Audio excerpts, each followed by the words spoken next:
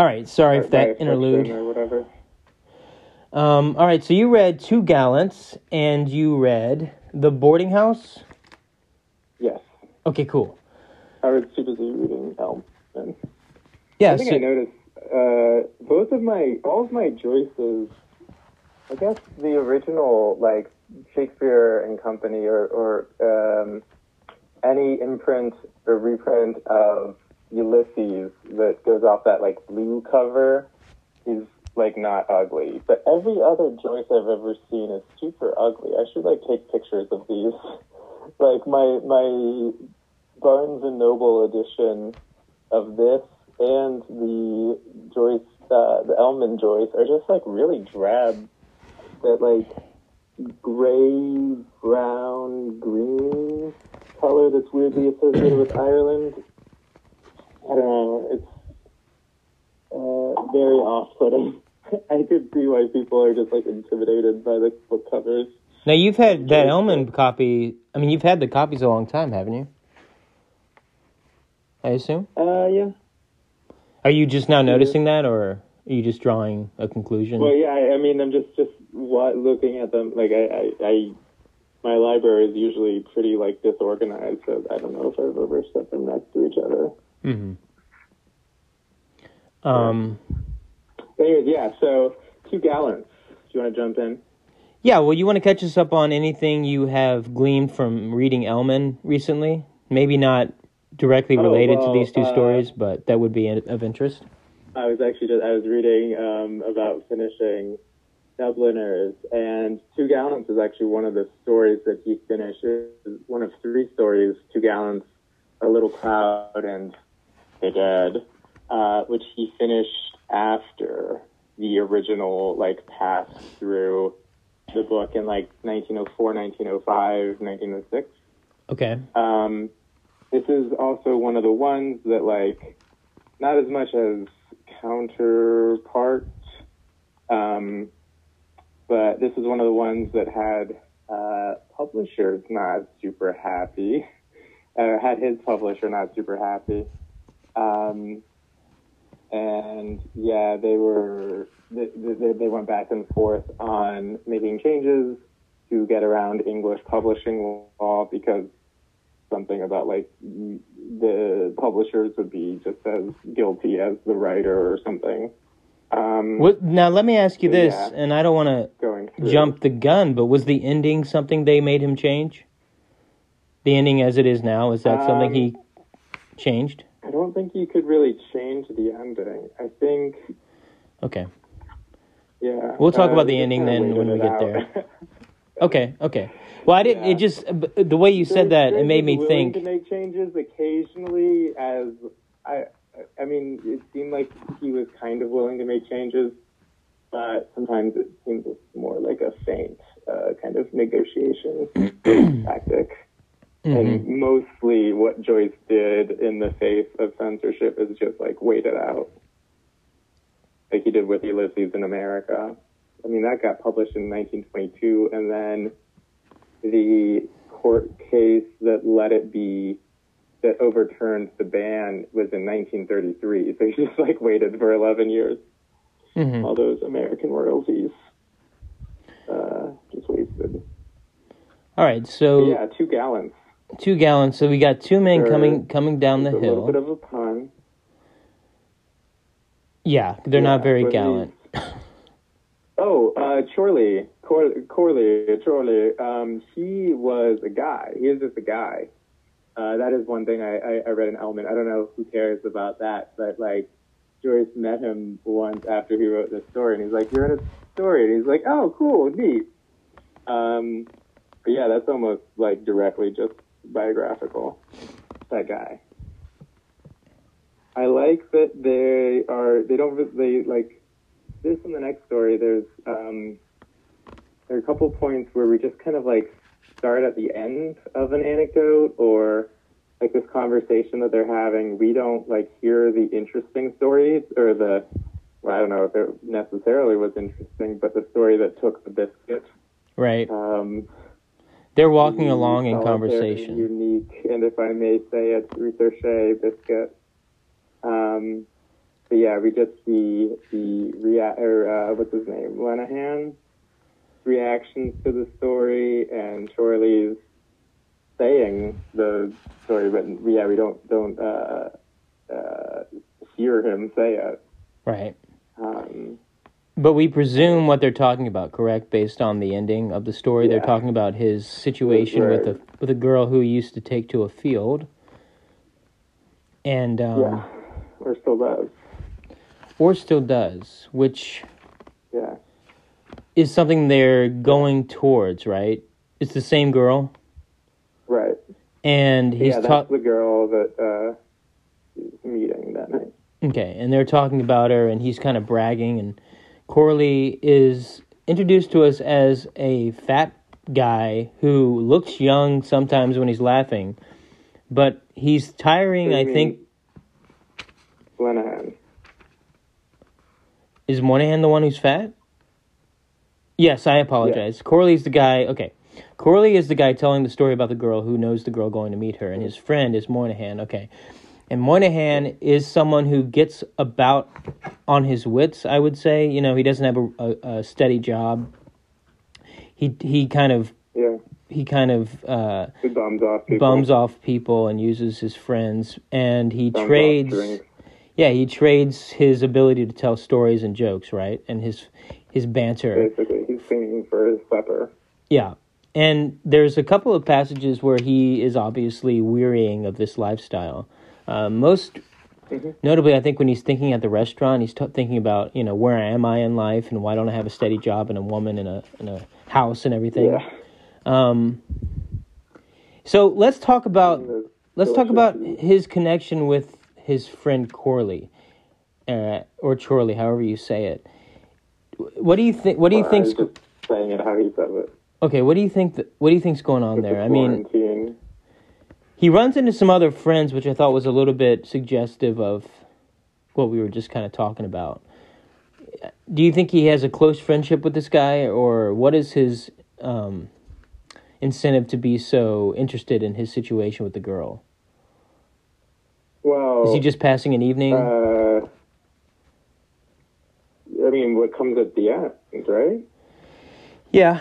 The conquest of the golden coin. There's a reward at the end. So I guess I'm saying, do you think they're in league together typically?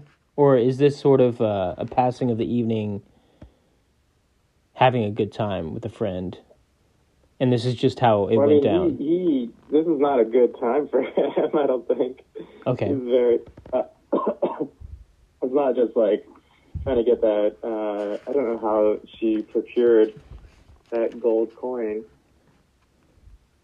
Maybe with the way that they're secretive about it,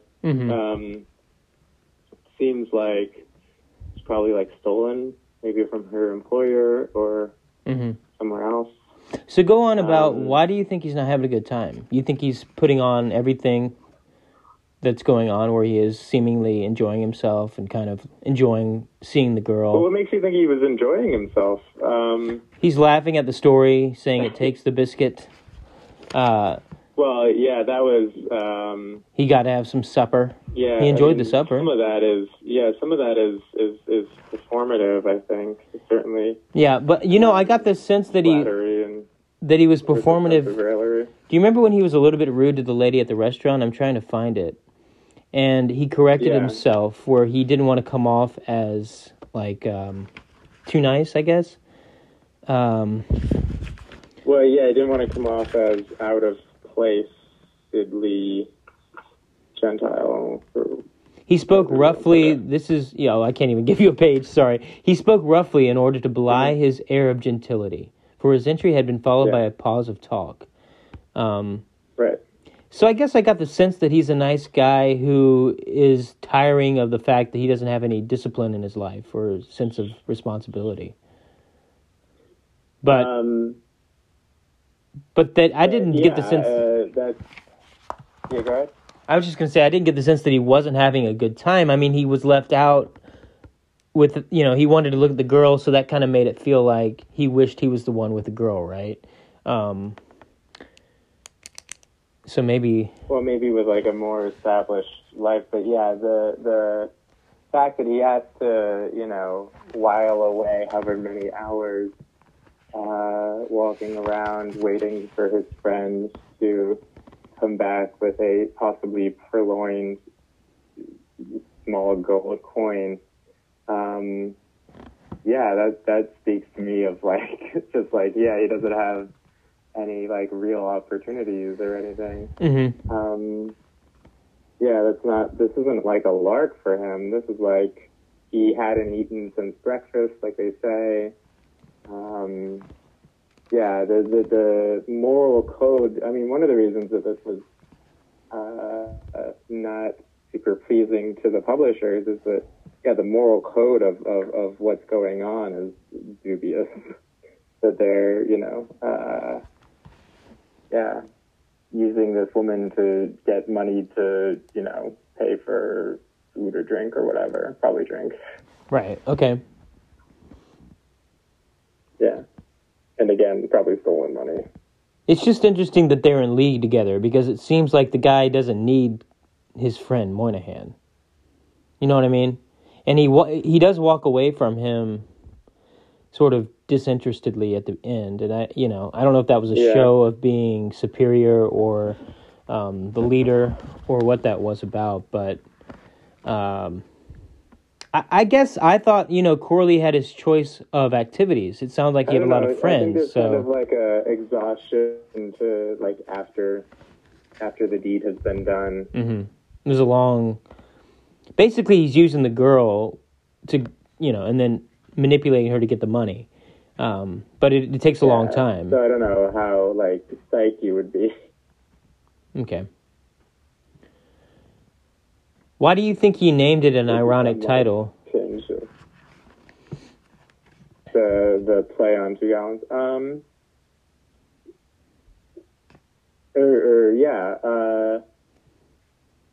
Yeah, I think that's just irony. It's a good title. What do you mean? Why did he make a joke? That's what it is. Oh God. Was it like he's trying to trick anybody? It's true. Why am I overthinking that? All right, I want to read a line I underlined, which is close. It's at the restaurant area where he's thinking. He was tired of knocking about, of pulling the devil by the tail, of shifts and intrigues. And he goes on to talk about his situation. Yeah. Yeah. This is like a whole life lived in half darkness. You know, he's standing in front of like the prosperous, luxurious hotel and can't stand it, so he has to go down some side streets that's darker. For me, yeah, there's just like a whole sense of desolation and even like, yeah, they just like passed that like harpist kind of got to me, that they passed the harpist like halfway through. Mm-hmm. They walked along Nassau Street and then turned into Cadero Street. Not far from the porch of the club, a harpist stood in the roadway, playing to a little ring of listeners. He plucked at the wires heedlessly, glancing quickly from time to time at the face of each newcomer, and from time to time wearily also at the sky. His harp, too, heedless that her coverings had fallen about her knees, seemed weary alike of the eyes of strangers and of her master's hands. One hand played in the bass the melody of Silent O'Moyle, which is like a classical Irish tune, like a Thomas More Irish tune, while the other hand careered in the treble after each group of notes. The notes of the air sounded deep and full. So yeah, that kind of ruination, that kind of, I mean, it's like a street performer. A lot of like echoing wearies and just the flats of the casing of the harp just strewn about. I mean, I guess perhaps like harps for us nowadays kind of have like a cultural connotation of like aristocracy or fanciness. I don't know. I assume there's still some of that, but yeah. Then to see like if you saw a harpist on a street corner. I don't know how many street performers there are in Charlotte. But yeah, if you saw a harpist on the side of a street, that would seem like maybe not like a contradiction. But yeah, it's notably out of place. Yeah, I thought that added kind of just settling. That added an air of strangeness to the story, which, as we've talked about in previous like an absurdity seasons, that's an element of great literature, strangeness. And yet being familiar, you know. The harp was definitely. I wondered if it was a normal instrument there that someone would be playing. It's an odd instrument for someone to play in a doorstep. In my I do associate it experience. like with Ireland, but I don't think it would. Yeah, I don't think it would be a normal. I mean, even if so, it's just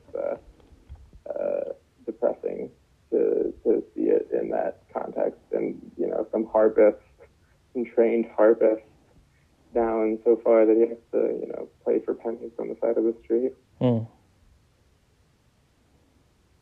feel like watching a classical cello player or something playing for drinking money. Right. Outside. Yeah.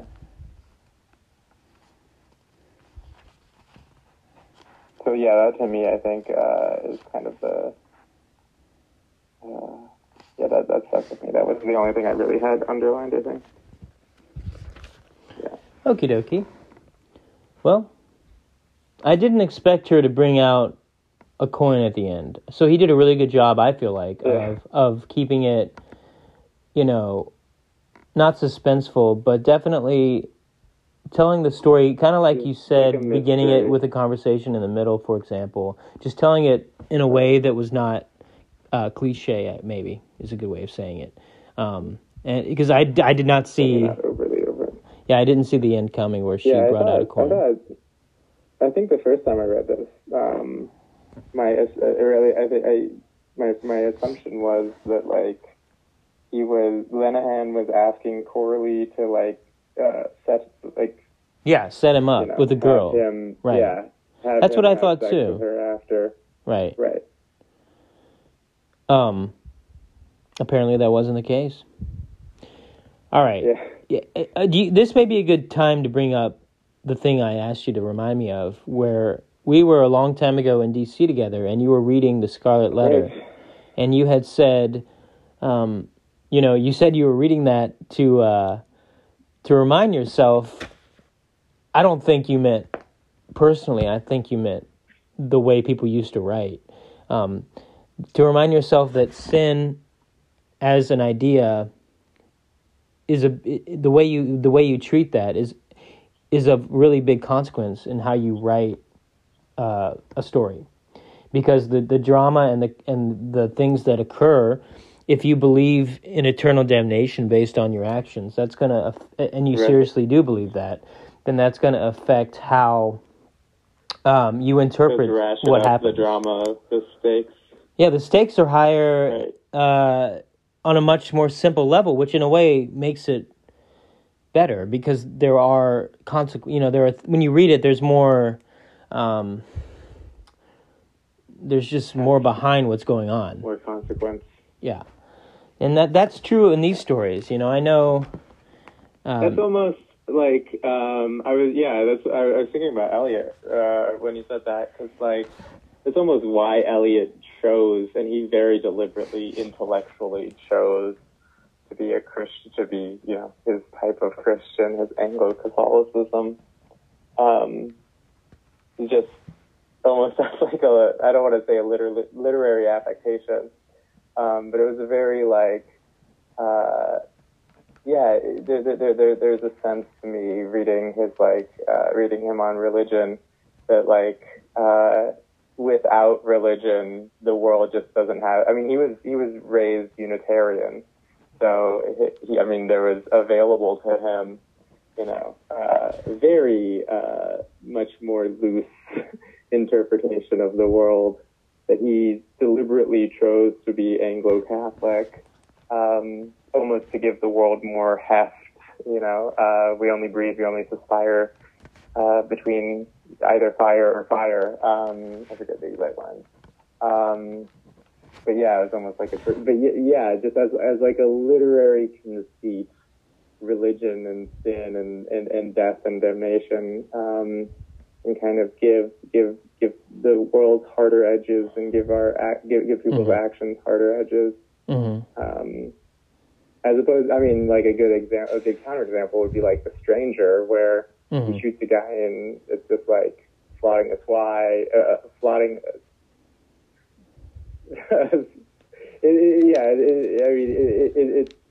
the guy's just as annoying as the sun, although resonant symbolism there. But yeah, just killing a guy at least in the first pass until he's has to go to jail for it. It's like shielding your eyes from the sun, or some other way of getting rid of an annoying thing. It's not treated as some like huge momentous. I mean, it is kind of like all leading up to that, but it doesn't have the same. I mean, in Scarlet Letter, they're just fucking. That's like a whole register different than killing another person.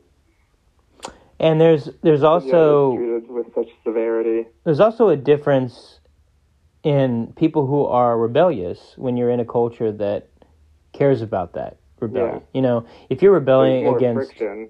There's more point to being someone who disagrees with the orthodoxy. I mean, anyway. If there's an orthodoxy, if there's no orthodoxy, then there's nothing to is left. Right, and that I think orthodox about. I think that's a good point to make about any of these stories. But going into the boarding house, okay, so it's relevant in this one because it's about the seriousness with which people take, I guess, virginity, you would say, or someone's honor in a small town. Honor, virginity, just sex. Yeah. Catholic family values. But the Catholic family values, but this particularly involves a female. Okay, so the daughter of a lady who owns a boarding house.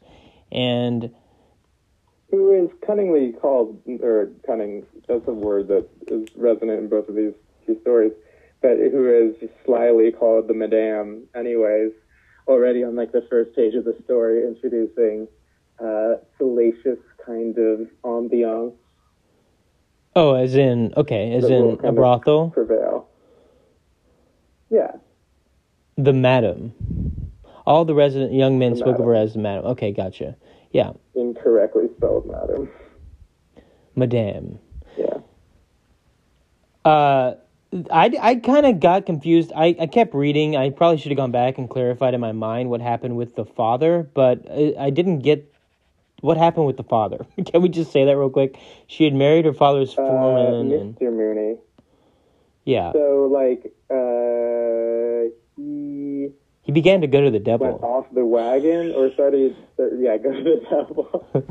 Yeah, there you go. That's a resonant little phrase. So the money was Miss Mooney's, and her father was the butcher. Okay, they had a butcher shop. And she had married, the butcher's assistant. Okay, right. And then when the father died, and I guess the guy became, the full butcher, but yeah, without the father-in-law's oversight, he started to drink, plunder the till, to, steal money from the register. Okay. And ran into debt. And she gets as much as she can out of that, and then starts this boarding house after she leaves the husband, and keeps her two children. I mean, it was her money. It was her, it was the butcher shop and her family. Yeah. No, I get that. Yeah. Okay, good. So she has this idea, basically, I need to make money and with what I have, and starts a boarding house. And a lot of young men live there. And she employs her daughter there to take care of these people. Polly. I think that's her daughter's employment history is an interesting little yeah, again, just like accumulating the ambiance of the story. Because Polly was a slim girl of 19, but she had worked as a typist. But then, yeah, as a disreputable sheriff's man used to come every other day to the office asking to be allowed to say a word to his daughter.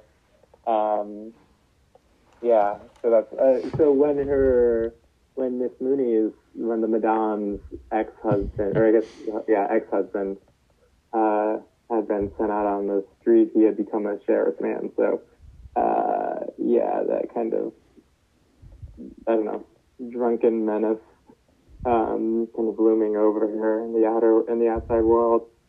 And then she had taken her daughter home and set her to do housework. Interesting that he's referenced as a disreputable sheriff's man and not, Mr. Mooney. Mm-hmm. Yeah, I thought that was a cunning way of delivering that little salacious bit of gossip, hot goss. So, do you think that implies? So, yeah, the setup is kind of. Oh, it's just something that happens. Okay. Does it imply what? Well, what I thought of, so I got confused about the father. I think I told you that, and I should have just turned the page back. He became a sheriff's man, so this is the same guy. It's the guy. I was wondering if it was a guy pretending to be her dad, trying to molest her. That's kind of, but then that's too deep. That's too deep. I'm sure you're right. I don't know if there's sexual support for that. Yeah. Well, I guess he just wanted to say hi to his daughter. I don't know. Yeah. Okay. They're just embarrassed by him, basically. They won't even say his name. Gotcha. In reference to that story, right? Mm-hmm. Her name is Polly, by the way, as you said, a slim girl of 19. Right. Can we discuss the understanding between the mother and daughter during the course of the situation? Yeah. That gets dicey. Yeah, how would you explain the menage?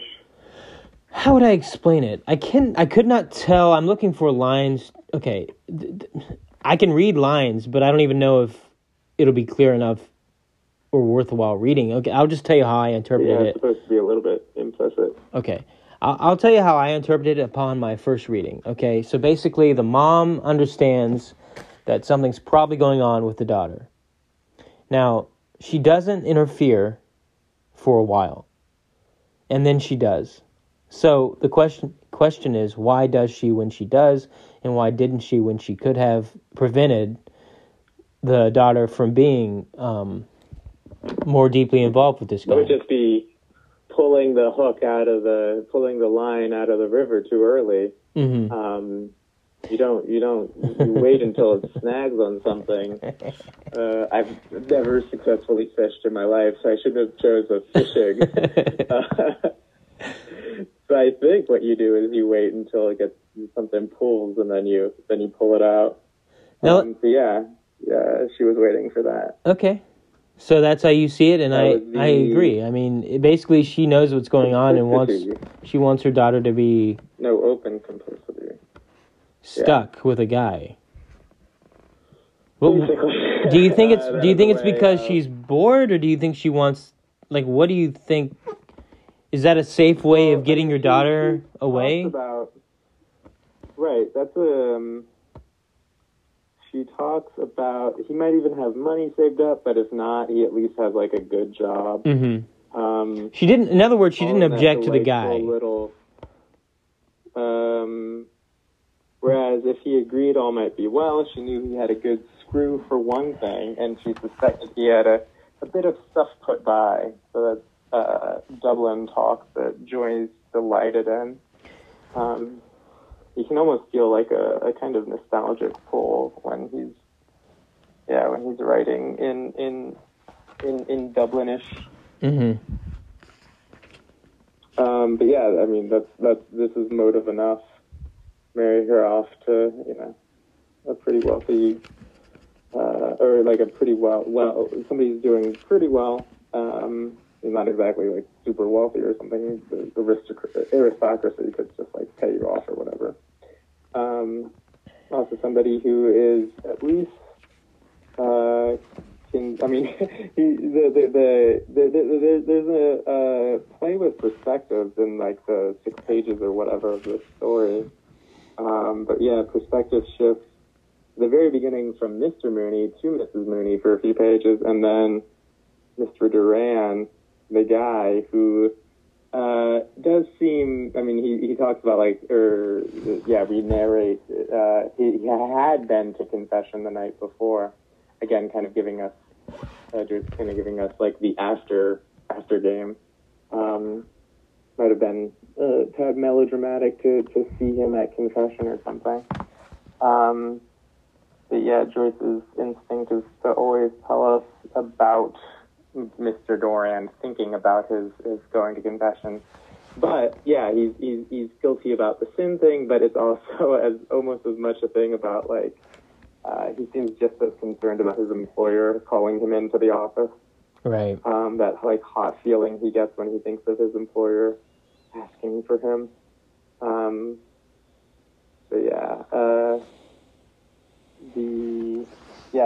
So he's respectable to a degree, I guess. He's at least like concerned, not able to just brazen it out, I think is the phrase. That's a good enough. Good enough passes enough of the threshold, or gets over enough of the threshold to be good marriage material. Right. You know, this is one of the stories. Speaking of Ellman's insights into the creation of these stories, this is one of the stories that Joyce was pleased about when he wrote it, but then like a week or two later, he's like, damn, that's like a little bit, he blamed it on this is a pretty rancid story. He blamed it on the Triestine heat. It was like so hot in July or June whenever he was writing it. And Europe doesn't use air conditioning, or doesn't have air conditioning. Certainly did not have it in 1905 or 1906 or whatever. So yeah, he looked back and it was like, damn, I was just in like a bad mood when I wrote this. Oh, okay. And yeah, you can kind of feel that. It's like. Do you mean in relation to his opinion about being married? Is that what he regretted? Oh, I mean, he was certainly married. But no, just like this view of society, this kind of jaundiced view, like a mother dangling her daughter out to snatch up a man through sin and the appropriate what do they call it, reparation. I ended up liking Mr. Doran, even though he was worried about a little bit of like a cipher, I guess. He was worried about his family looking down on her. He said because first of all there was her disreputable father, and then there was her mother's boarding house. It was beginning to get a certain fame. But he seems really sweet to her, and that could be just me being, Pollyannish about their marriage, their forthcoming nuptials. But he's really sweet to her on the bed. Yeah, he's not a jerk at all. I guess that's just not his personality. Not saying all the jerkishness and all of the dubious behaviors are like implicit.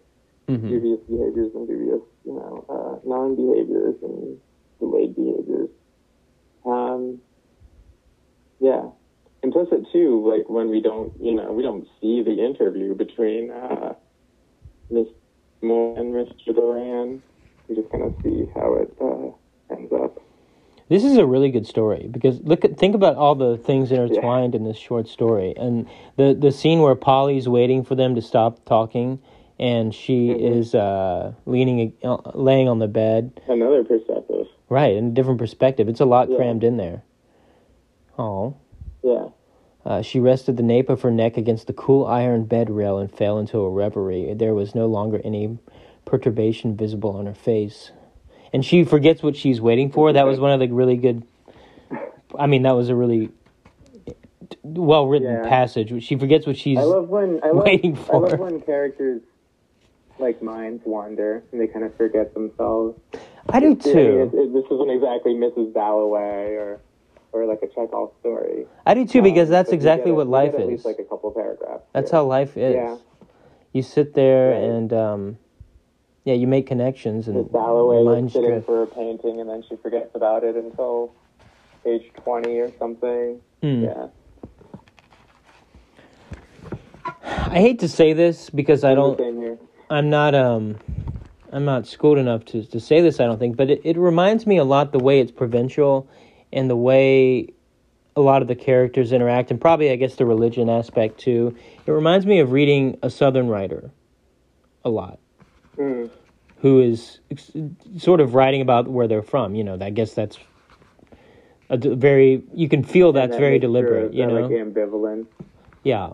A lot of Southern writers are very deliberate, or very ambivalent. Ambivalent, but super understanding and knowledgeable about exactly who their characters are. There's no guessing. Have Stanislav, his brother, like Czech. I don't know if there's anything in the two stories we read, if I remember correctly, but like you would have him check like which police oversaw which precinct was in wherever, police were called, or, how you paid for an ambulance and stuff like that. And also, just the people. These are people Joyce knew. Right. I mean, in the case of Corley, that's like a guy, that's, again, like I said, that's just lifted directly from life. Perhaps the Madame and Polly and Mr. Doran are a little bit less literal, I think. But yeah, still the types of people that populated his little town of Dublin. Mm-hmm. I think that's, you say provincial, that's that kind of sense of everybody knowing each other, which I don't know about. Right. As a rootless northerner. Same, I don't have that at all. Really. Yeah.